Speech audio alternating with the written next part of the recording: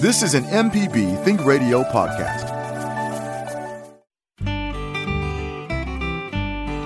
From MPB Think Radio, it's Creature Comforts, the show all about your animals and the animals around you. Kevin Farrell here with Dr. Troy Major, veterinarian at the Animal Medical Center in Jackson, and Libby Hartfield, the retired director of the Mississippi Museum of Natural Science. Here in Mississippi, there's a shelter-in-place order until April 20th. But while we're all spending more time at home to slow the spread of the coronavirus, the great outdoors and nature are still open for business.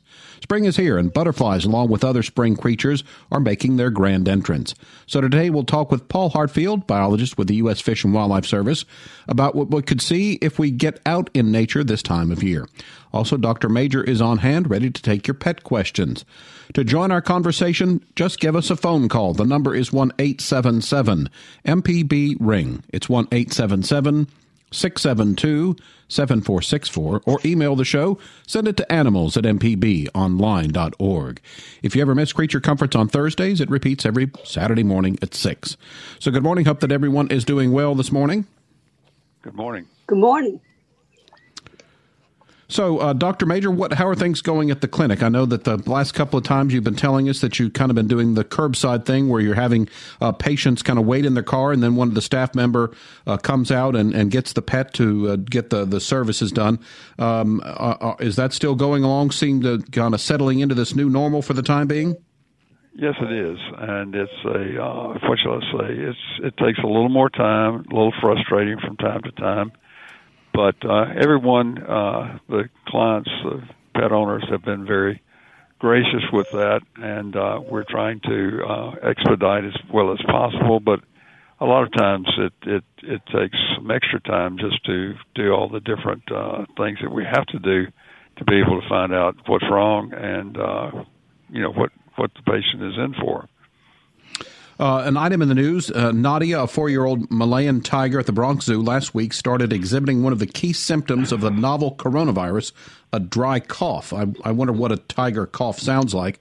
After she was tested, she was positive for the virus and is the first known infected case of an animal in the U.S., according to the CDC.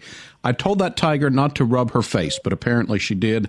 But actually, Dr. Major, this is sort of interesting.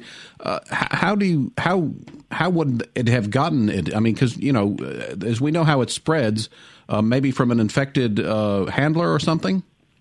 Yes, that would be how it was spread. I'm not sure that they actually have tracked down the actual person or whatever. The zoo is in the Bronx Zoo, and the zoo is on lockdown, so there's no visitors coming in, so it would have to have been exposed from a handler.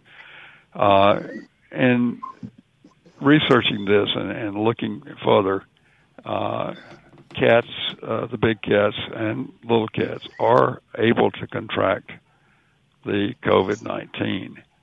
It's a dead-end host, though, and they cannot spread it to people. So that should be of some comfort to cat owners.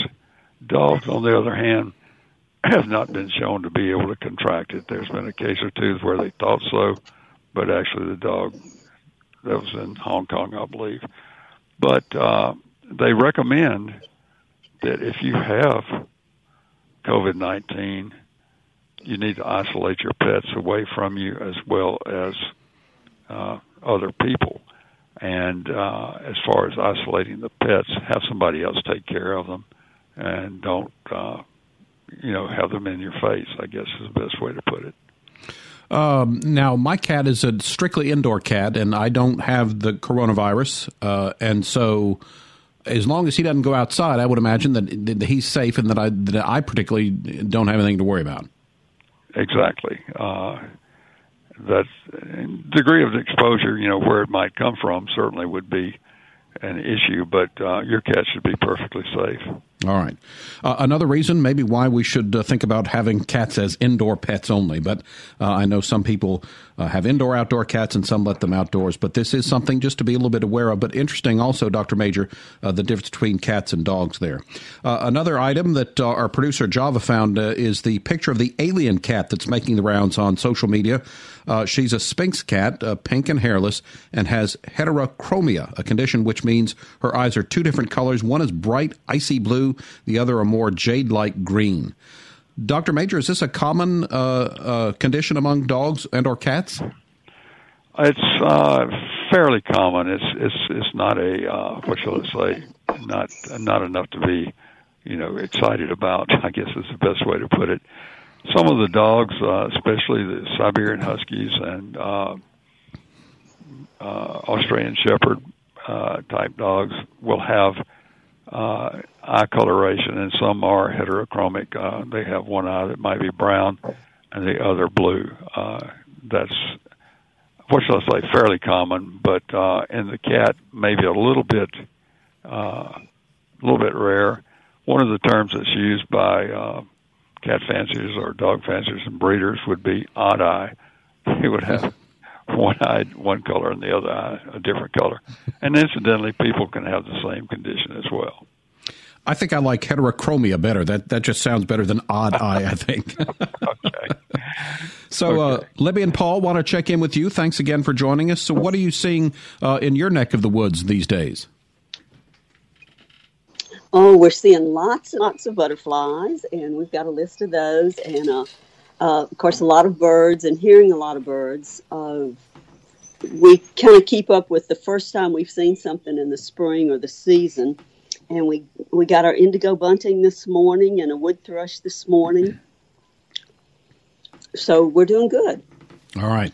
I know I've heard woodpeckers. They every year they seem to find the metal downspout on my house and love rapping on it. So I at least have heard those a couple of times, and that's about my extent in terms of my bird identification. But that's always an easy one for me to identify. Yeah, they like to make a lot of noise year round, but particularly in the spring. We had a great show yesterday morning. We had a red-bellied woodpecker that came to our feeders and was hanging upside down on the side of the feeders and reaching up and grabbing sunflower seeds and then flying into the little tree next to the feeder and breaking them open. It was he did that for about an hour, didn't he, Libby? Yeah. That was very unusual. We've never seen that before, but I've heard of him doing that before. Well, I'm going to have to get my recording device because there is this has been the way for several years. There's one kind of bird, I don't know what it is, but they always seem to make a lot of noise very early in the morning. So between the early morning birds and the fact that my cat seems to, like all cats do, loves the early morning to prowl around, I sometimes have a little trouble staying asleep in the morning. But like I said, I'm going to try to get an audio recording of those birds and see if someone can't help me identify what I might be having and what appears to be right outside my window, although I don't think that's exactly the case. So yeah, or even jot down kind of what you remember. Soon, right after they sing it, if you'll kind of write down what you remember about, how shrill it was or melodious. Yeah, if you can, and just kind of get the cadence or the rhythm of it, that helps you identify it. All right. Our first loud bird that might wake you up here is the Carolina wren. But if you're in the city, I imagine one of your first loud birds that's going to wake you up will be the mockingbird. Okay. All right. Well, I have some homework to do. I will try to do that and report back next Thursday. We've got some folks. And with the mockingbird, they're going to repeat the sounds 3 or 4 times. Okay. Yeah. All right. We've got some calls to get to. Let's start with Rebecca, who's in Jackson. Good morning, Rebecca. You're on the air with us. Go ahead. Good morning. I don't know if you know anything about young dogs, but I have 3 dachshunds, and we recently got 2 are old, 15 and 13, and then we got a new one who is less than a year old, and the older 2 are boys, and she's a girl. Well, she has to stay in her kennel quite a bit because she wants to be the alpha female, and I was just wondering, are there some tips that I could do? Like when we let her out, she goes straight to the window and barks at everybody that walks by. So is there anything I can do to kind of get her settled down to where she could be like in lazy mode like the older boys? That's a great question, and it occurs frequently when you have older animals and then a young one. She's really probably full of energy. They're wanting to take it easy and sleep a good bit, I imagine, and to get her to sleep is probably a real chore, especially when you're up and around. I would do all Right. you can to exercise her. I don't know if you're able, if she likes to play fetch or anything along that line. You might kind of teach her to, chase the ball and bring it back to you. Okay, that's a great idea. Walk her as much as possible. It's a puppy thing. How old is she now? She's just at 11 months. Okay, and she's got a lot of energy to work off, but just think of ways that you can play with her and wear her out, if you will. Yeah. We have a young dog, and it's kind of funny. If you get her out and really play with her, and she gets to run and all this stuff, and she does figure eights. She just gets so excited out on a pretty good sized screen porch. And she, after that, she's like conked out. She'll take a nap. So it's way out, I believe. But just do as much as you can to encourage her to exercise, and I think that will get. She'll get over that eventually. Okay. Okay. Thanks so much. Thanks. Enjoy hearing y'all. All right. Okay. Good to hear from you, Rebecca. It's time for our first break of the hour. When we return, we'll welcome back Paul Hartfield to the show. We're going to talk about what nature has for us this spring when it comes to butterflies, birds, and other creatures. So stay tuned. Hey, this is Larry Morrissey with the Mississippi Arts Commission. I'm one of the hosts of the Mississippi Arts Hour, the arts interview show on Think Radio. Each week, myself or one of my fellow hosts bring you in-depth interviews with different creative Mississippians. We talk with visual artists, musicians, writers, as well as people who help bring the arts to their communities. We hear about how each artist learned their craft and get some insight into their creative process. You can hear the Arts Hour every Sunday at 5 p.m. on Think Radio, or listen anytime by subscribing to the show through your favorite podcasting app. This is an MPB Think Radio podcast.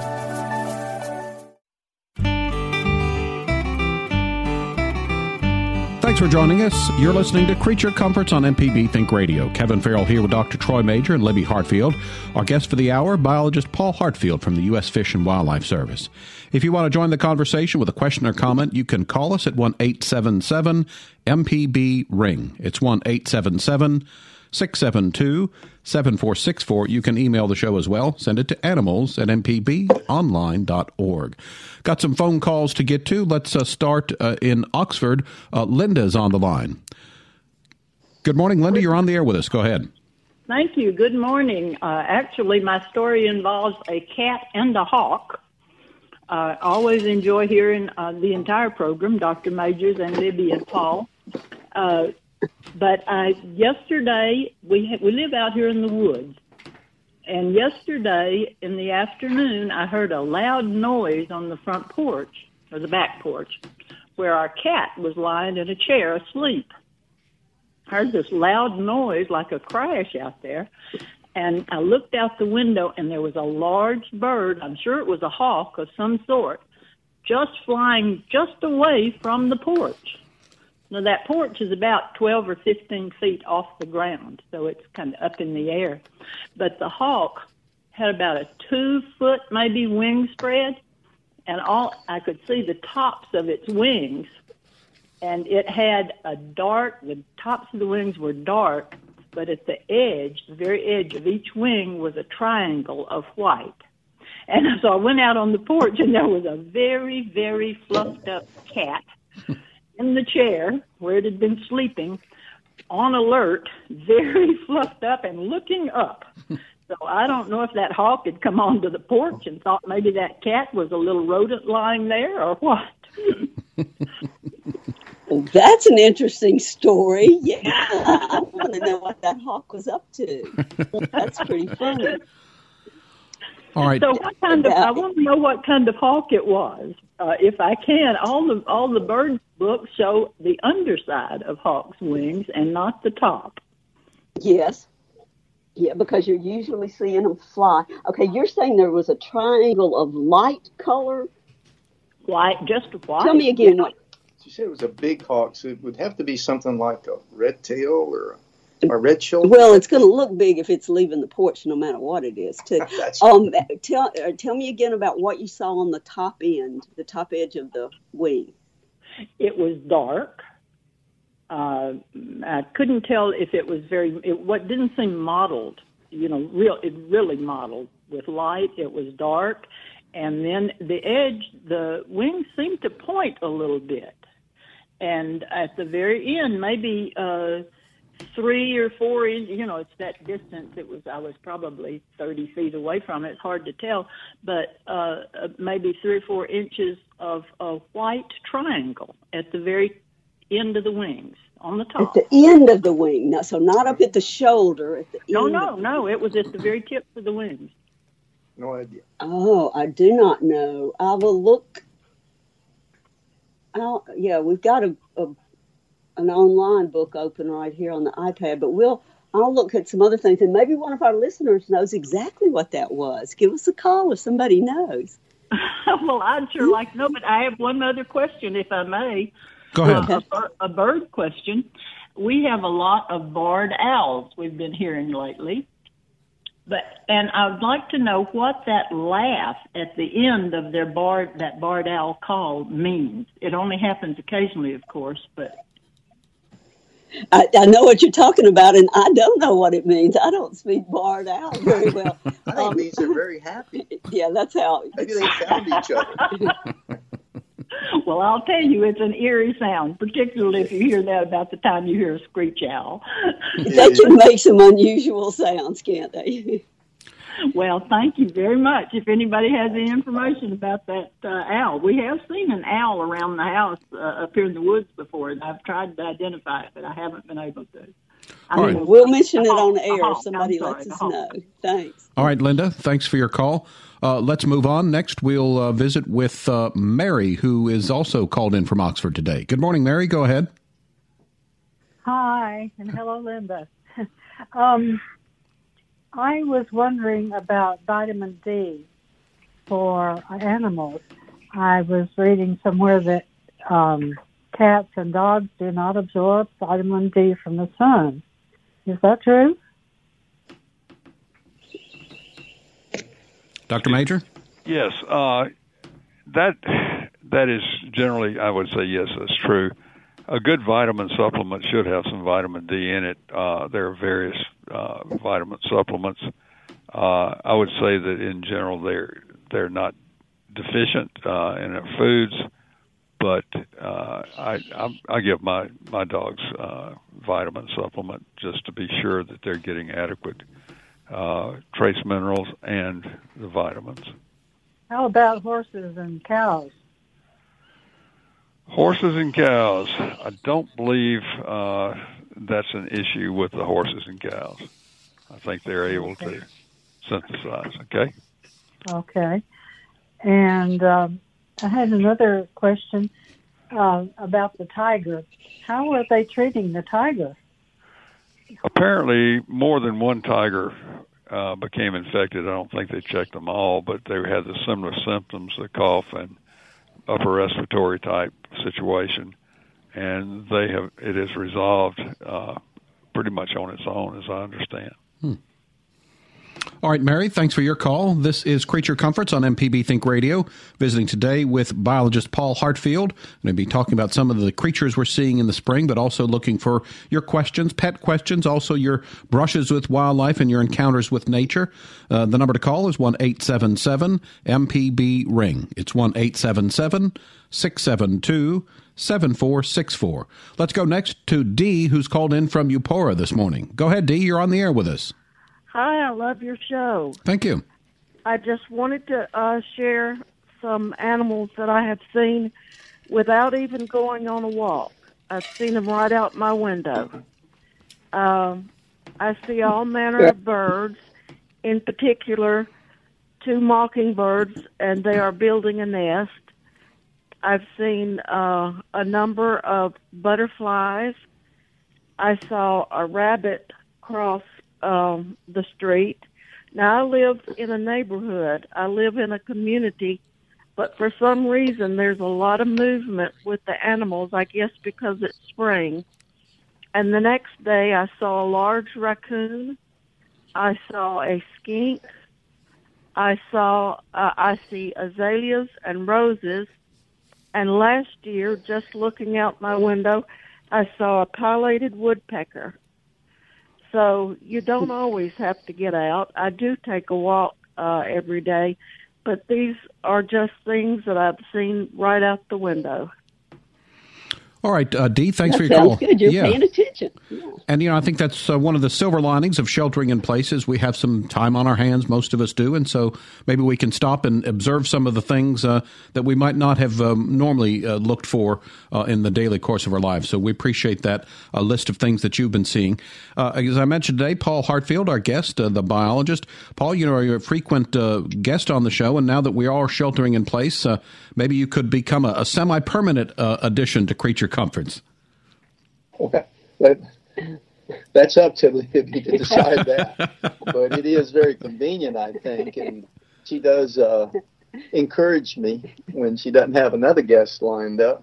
It's hard to get guests nowadays with everybody sheltering in place. But I tell you, the like that lady said, looking through your window, if you're sitting still, or even outside or particularly inside through a window, you'll see a lot of things just sitting still and observing. And that's what we're finding this spring in a time of coronavirus, is we sit on our porch a lot. We sit still, watch the birds, watch the wildlife and the butterflies.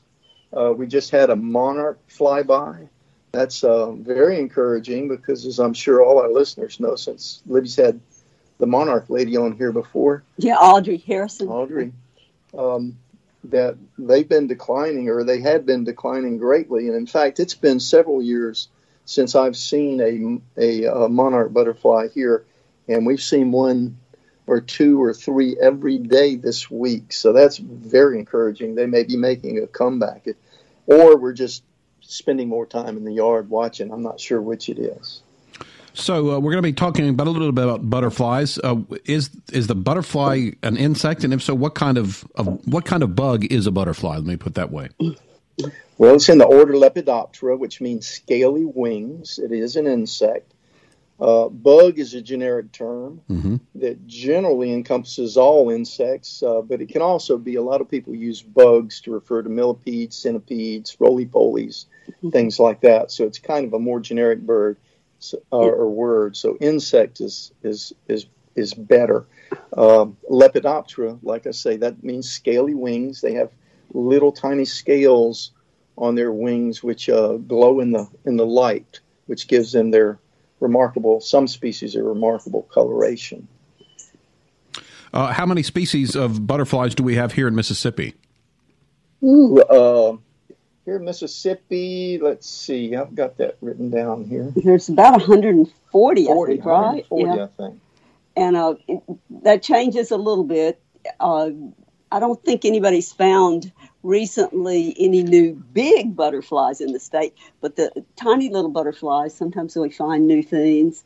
The little skippers, and there are all kinds of tiny little lepidopterans that sometimes go unnoticed. I know we've had Richard Brown on the radio show in the past. He's from Mississippi State Entomology Museum, and he studies tiny little moths, which so he finds a new species. I think anytime he has the time to really concentrate on it, he can find a new one, it seems. There are enough butterflies that you're going to see them pretty often.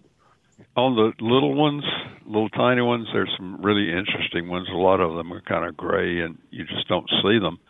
But there are some. There's a green one, a little tiny green butterfly. And there are also some beautiful little tiny blue butterflies. So yeah, the little blue, the corner blue. Right. The green ones are quite often hair streaks, what are called hair streaks, but they're absolutely gorgeous. Troy, you're absolutely right. If you can get up close to them and see them. One of the ways to do that is with binoculars, if you don't want to catch them and hurt them. So use your binoculars to look at those guys. The small things we're seeing now are fairly nondescript. Most of them, they're the little satyrs, called satyr butterflies. The gem satyrs flitting around right now, the Carolina. I think we've seen little wood satyrs, but I'm not sure because I haven't wanted to catch them. But if you walk in the woods or in your yard, if you see little brown things or grayish-looking things flit up in front of you, those are probably satyr butterflies. And they stay pretty low to the ground. Yeah. Another small one that's out right now is the pearl crescent. We just started seeing them last week, I believe. So they've just started coming out. They're a very colorful orange butterfly that you can see pretty easily when they land, but they're not much more than 3/4 of an inch in size, if that. This is Creature Comforts on MPB Think Radio. We've got another phone call to get to. Looks like we've got a pet question lined up for Dr. Major coming from Jennifer in Tupelo. Good morning, Jennifer. Thanks for holding. You're on the air with us, so go ahead. Good morning. I have a 3-year-old cat that had a declawing method by laser done 3 months ago, and she still has some stitches that's in her paws that are not dissolving. Should we be concerned? I would say, not knowing exactly what type of stitches were used, you should really take her back probably to your vet and have them removed if you could. It's possible you could remove them yourself, but some of these things that are supposedly self-absorbable don't absorb very rapidly. You know, usually with a cat, she would have already pulled them out, but she's been real good. So it might be wise when you can to get her back to your vet and let them take those stitches out. Okay, thank you. Thanks for your call, Jennifer. Time for another break. If you've had a recent breath with nature that you want to report to us, we'd love to hear from you. Also, what species of butterflies are you seeing in your yard right now? We have Libby and Paul Hartfield here today, and Dr. Major's ready to take some pet questions, so stay tuned. Call with your questions and comments. The number's 1-877-MPB-RING. It's 1-877-672-7464, or email the show. Send it to animals@mpbonline.org. We'll be back with more, so stay tuned.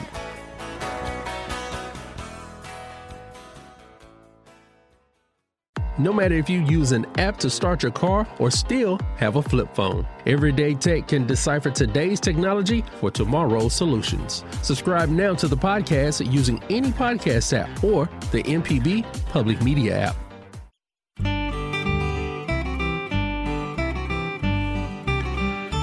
I'm Kevin Farrell here with Libby Hartfield, retired director of the Mississippi Museum of Natural Science, and Dr. Troy Major, veterinarian at the Animal Medical Center in Jackson. And you're listening to Creature Comforts on MPB Think Radio. Our guest for the hour is Paul Hartfield. If you want to join our conversation, you can give us a call. The phone number is 1-877-MPB-RING. It's 1-877-672-7464. You can email the show. Send it to animals@mpbonline.org. You know, Paul, Libby, I think that you had said before that you're out on your porch, and what I like is that we can hear nature going on in the background behind you. And before we went to that last break, there was some bird that was making a lot of noise, a lot of calls, songs. Do you know what bird we were hearing before the break there? Yeah, that was a red-winged blackbird. And he comes fairly often to the feeder, and he's loud, and he kind of runs people off. And we were laughing because we had a pair of cowbirds, and they're usually pretty bossy, and they run people off, run all the other birds off.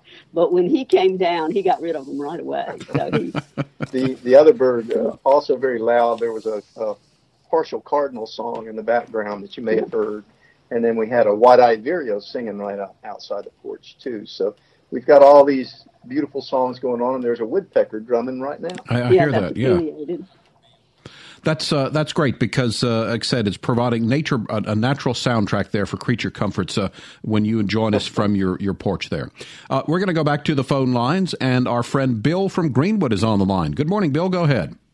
Oh, yes, I was going to ask Miss Libby what was that bird in the background there. Did you say it was a red-winged blackbird? Yeah. Yes, it was. Or a cardinal. They were both making noise. So. But I've never heard them make that sound before. Must be a different variety or something. I don't know, but... Well, you know, all birds, a lot of birds make a lot of different sounds, and that's what I always have difficulty with. I have to relearn my birds every spring because they may start out with a partial song or half a song, and then as the summer progresses and as the nesting season progresses, they tend to develop the song more and more. So, and that was not with the red-winged blackbird. You hear that out in the field where there are a lot of them. You'll hear that kind of what we always said, Uncle Eagle. You may be familiar with that sound, but this was just like a get out of my way. He was just call. What I say, he's fussing. He was he was kind of telling other birds to get out of his way because he wanted that feeder. He gets down in the feeder and, digs around. So I think that's not a normal call that you would just hear when he's setting out in a field. Yeah. Well, I heard my white-throated sparrow, one of my favorite birds. I heard it yesterday, just very briefly near dark, but it's been warm. Why haven't they been out, singing? They don't be here, but they're just not singing. Do you know why? Well, gosh, ours have been singing, so I'm not sure why yours aren't. But it is still early yet. Some birds are not ready to make the nest. Of course, some of them have already gotten started for a while now. Bluebirds have eggs, but so I really can't answer why you don't hear yours singing right now. Now, early in the morning, I tend to hear a lot more song. Are you getting out early enough? Yeah, yeah. Early in the morning, I hear a lot of them. Yeah. Some birds don't sing until they're ready to start nesting. They'll be here. Towhee's a great example. The eastern towhee, they're what would you call clucking a lot or chipping a lot, but they're not singing yet. But they're all over the place. You see them, but they're not singing yet. All right, Bill, thanks for your call. Always good to hear from you in Greenwood. We're going to stay on the phone lines next. Why don't we go to Bob, who has called in from the road this morning. Go ahead, Bob. You're on the air with us. Kevin, great show. Thank you. It. All right. We're sequestered, hunkered down in our courtyard in New Orleans. And my lady friend Turnipseed has gone way over budget on milkweed. And we've got a whole bunch of caterpillars gnawing them up. And my question, my question to Libby and Paul is, what's the gestation period of those little critters in a cocoon? When do we need to anticipate them showing up as monarch butterflies? Oh, okay. Are they already in cocoons now? Some are in cocoons, but not all. Yours are earlier than ours then. Of course, that makes sense because it's warmer where you are probably. I've not found a cocoon yet. And I think, Bill, chrysalis, I'm pretty sure that depends on weather conditions. How long they're a caterpillar eating depends very much on how much food they find and how warm it is, because they're going to eat quicker and eat more active if it's warmer. So depending on how warm the days are.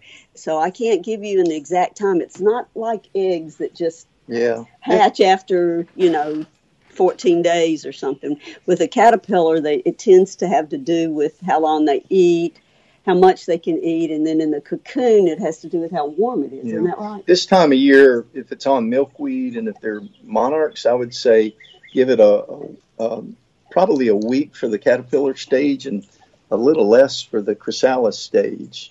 If Audrey's listening, she can call in and tell us exactly. But I know a lot of people raise those. We've never gotten into raising the butterflies simply because we haven't seen them.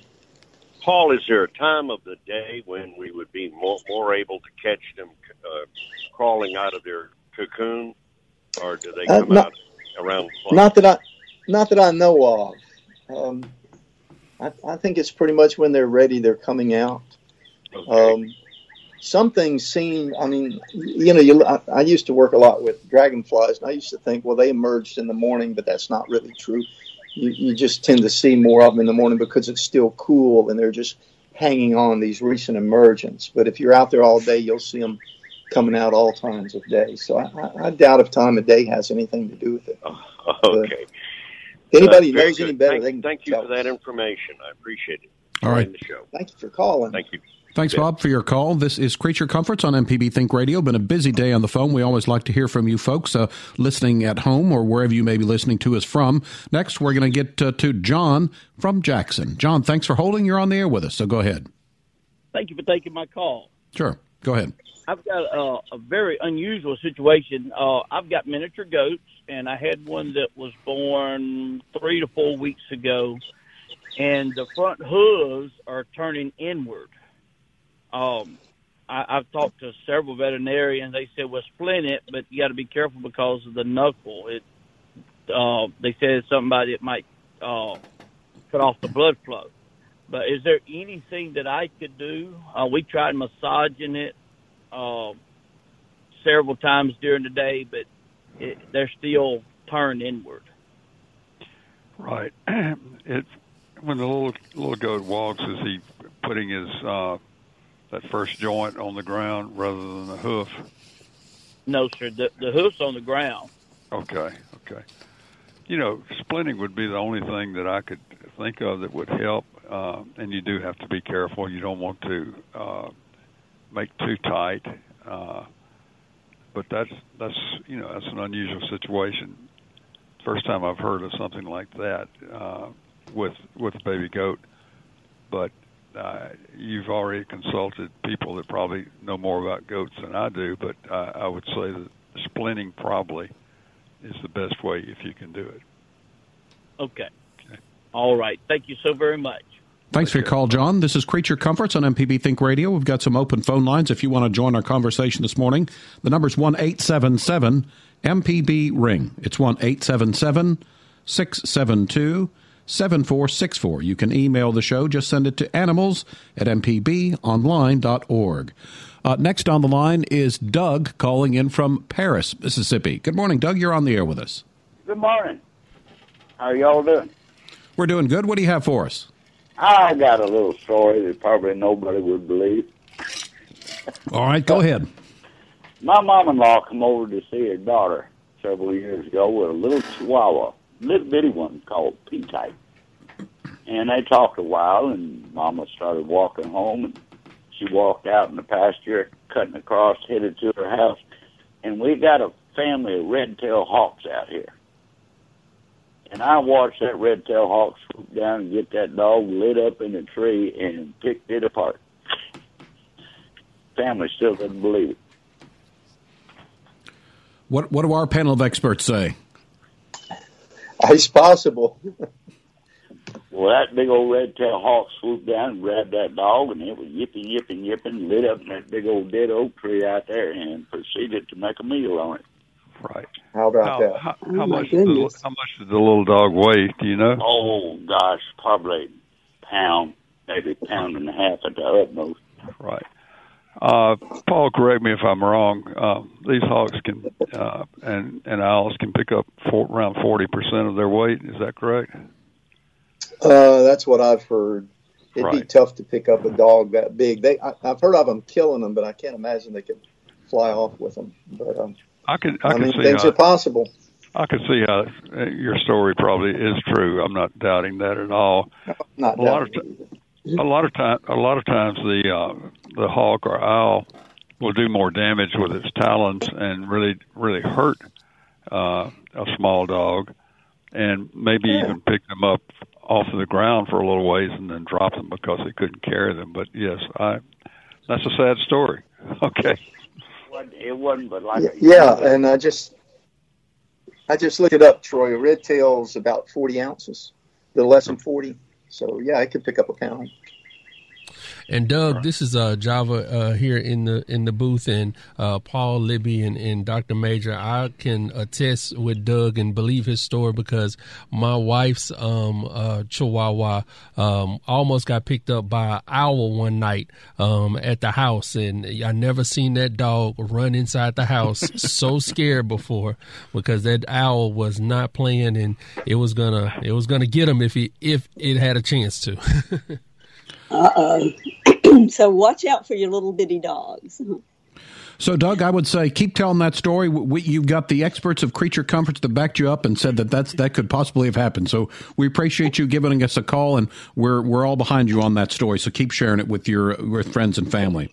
It is time for another break. If you missed any part of today's show, you can subscribe to the podcast using any podcasting app.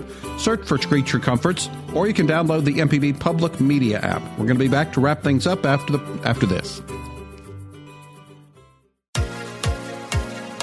On Southern Remedy Healthy and Fit, you get information about foods you should eat to stay in good health and tips on how to stay active.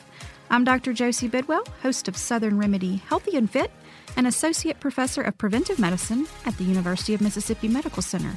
Listen to the show every Monday at 11 or subscribe to the podcast by searching for Southern Remedy with your preferred podcasting app.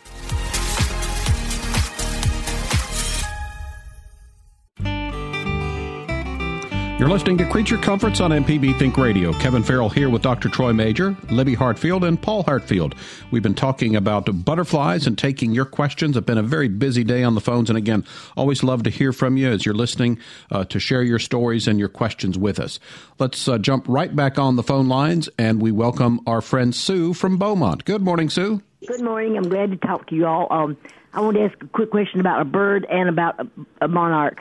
First, the bird. A few weeks ago, I saw this bright blue bird light on the bushes out in the back, and it had the same bright blue plumage that a jay might have, but it was blue all over it. And I've never seen that before. I was just all in awe because it was so beautiful, blue all over, and it was just gorgeous. It wasn't a little songbird; it was a good-sized bird. What could that have been? It could be a blue grosbeak, or it could be an indigo. I was about to say indigo, but when you said it was a good-sized bird, a blue grosbeak is very, very blue. It's not very big, but it can appear big just because it's so bright and such a bright burst of color. So I imagine that's what you saw. Look that up if you have a bird book or can get online, but it was probably a blue grosbeak or Were they migrating, you think? Is it a migrating bird, Libby? Yes, both of them are. Yeah, I never saw that before. And I want to ask a question about butterflies. Last year I was out there on the carport and I saw a couple of butterflies. I thought they were monarchs go by, but I had a visitor and she said, no, there is a butterfly that looks so much like a monarch. They call it like a false monarch Viceroy. or a fake monarch. Mm-hmm. Are there any butterflies that look so much like a monarch that you could mistake one for the other? Yes, you could mistake a viceroy. Generally, the monarch's going to be bigger than the viceroy, but a viceroy looks a good bit like it. Oh, and I got an answer to Bob's question, because you might want to know this too, Sue. The chrysalis stage usually lasts about 10 days. So the caterpillar grows as long as he can eat, and then when he gets to a certain size, he'll make the chrysalis, and he stays in there about 10 days. But yes, now there's several butterflies that are orange.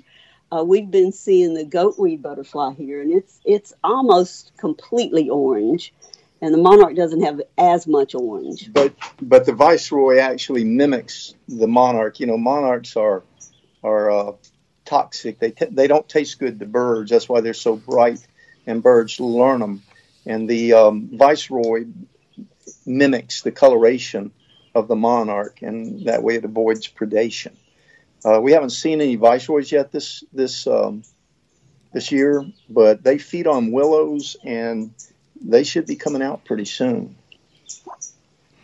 All right, Sue. Does that help, Sue? Yes, it did. All right. Good to hear from you, Sue. Thanks for giving us a call. Let's stay on the phone lines next. And Jim is in Madison, I think, has some more butterfly information for us. Jim, go ahead.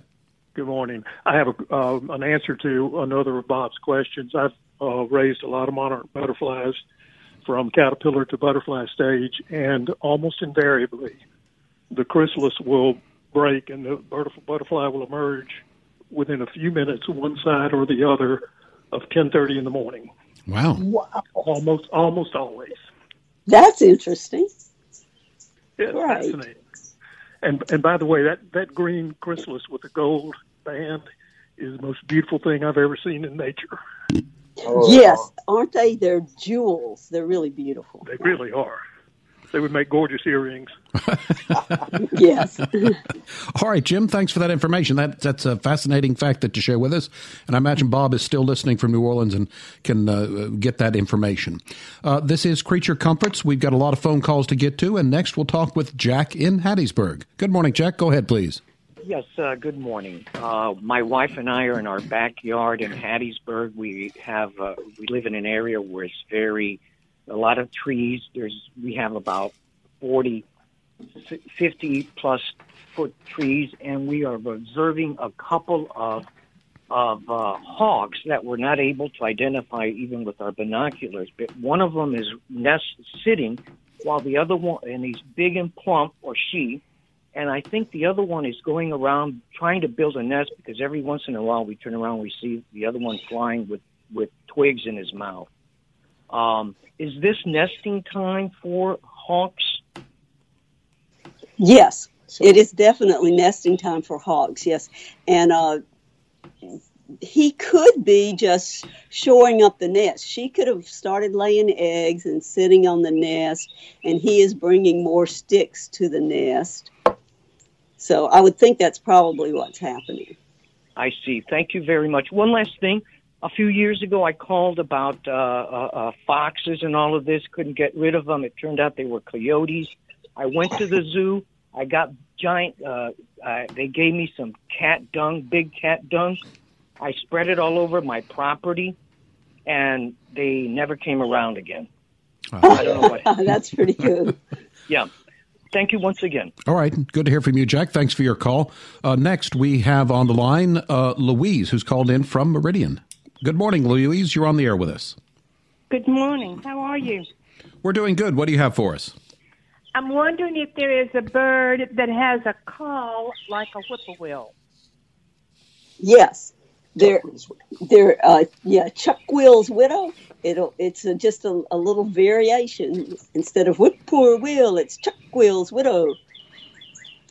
Okay. And it's actually called a Chuck-will's widow. And they're coming right now. They should be, both whippoorwills and Chuck-will's widows should be arriving right about now. Yeah.